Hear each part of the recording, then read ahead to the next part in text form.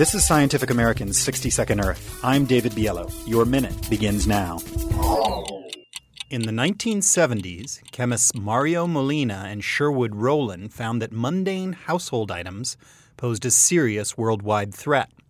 The two chemists discovered that chlorofluorocarbons, or CFCs, from air conditioners and canisters of hairspray could destroy the ozone layer.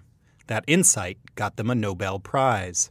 By the 1980s, folks like then Secretary of State George Shultz woke up to the threat.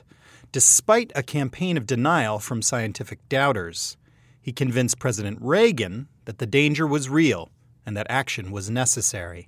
By 1989, the U.S. and the rest of the world had crafted an international treaty to curb CFCs known as the Montreal Protocol. As a result, the hole in the ozone layer that forms above Antarctica has mostly stabilized. Now we know that Montreal also bought us a little more time to deal with another air pollution problem, climate change.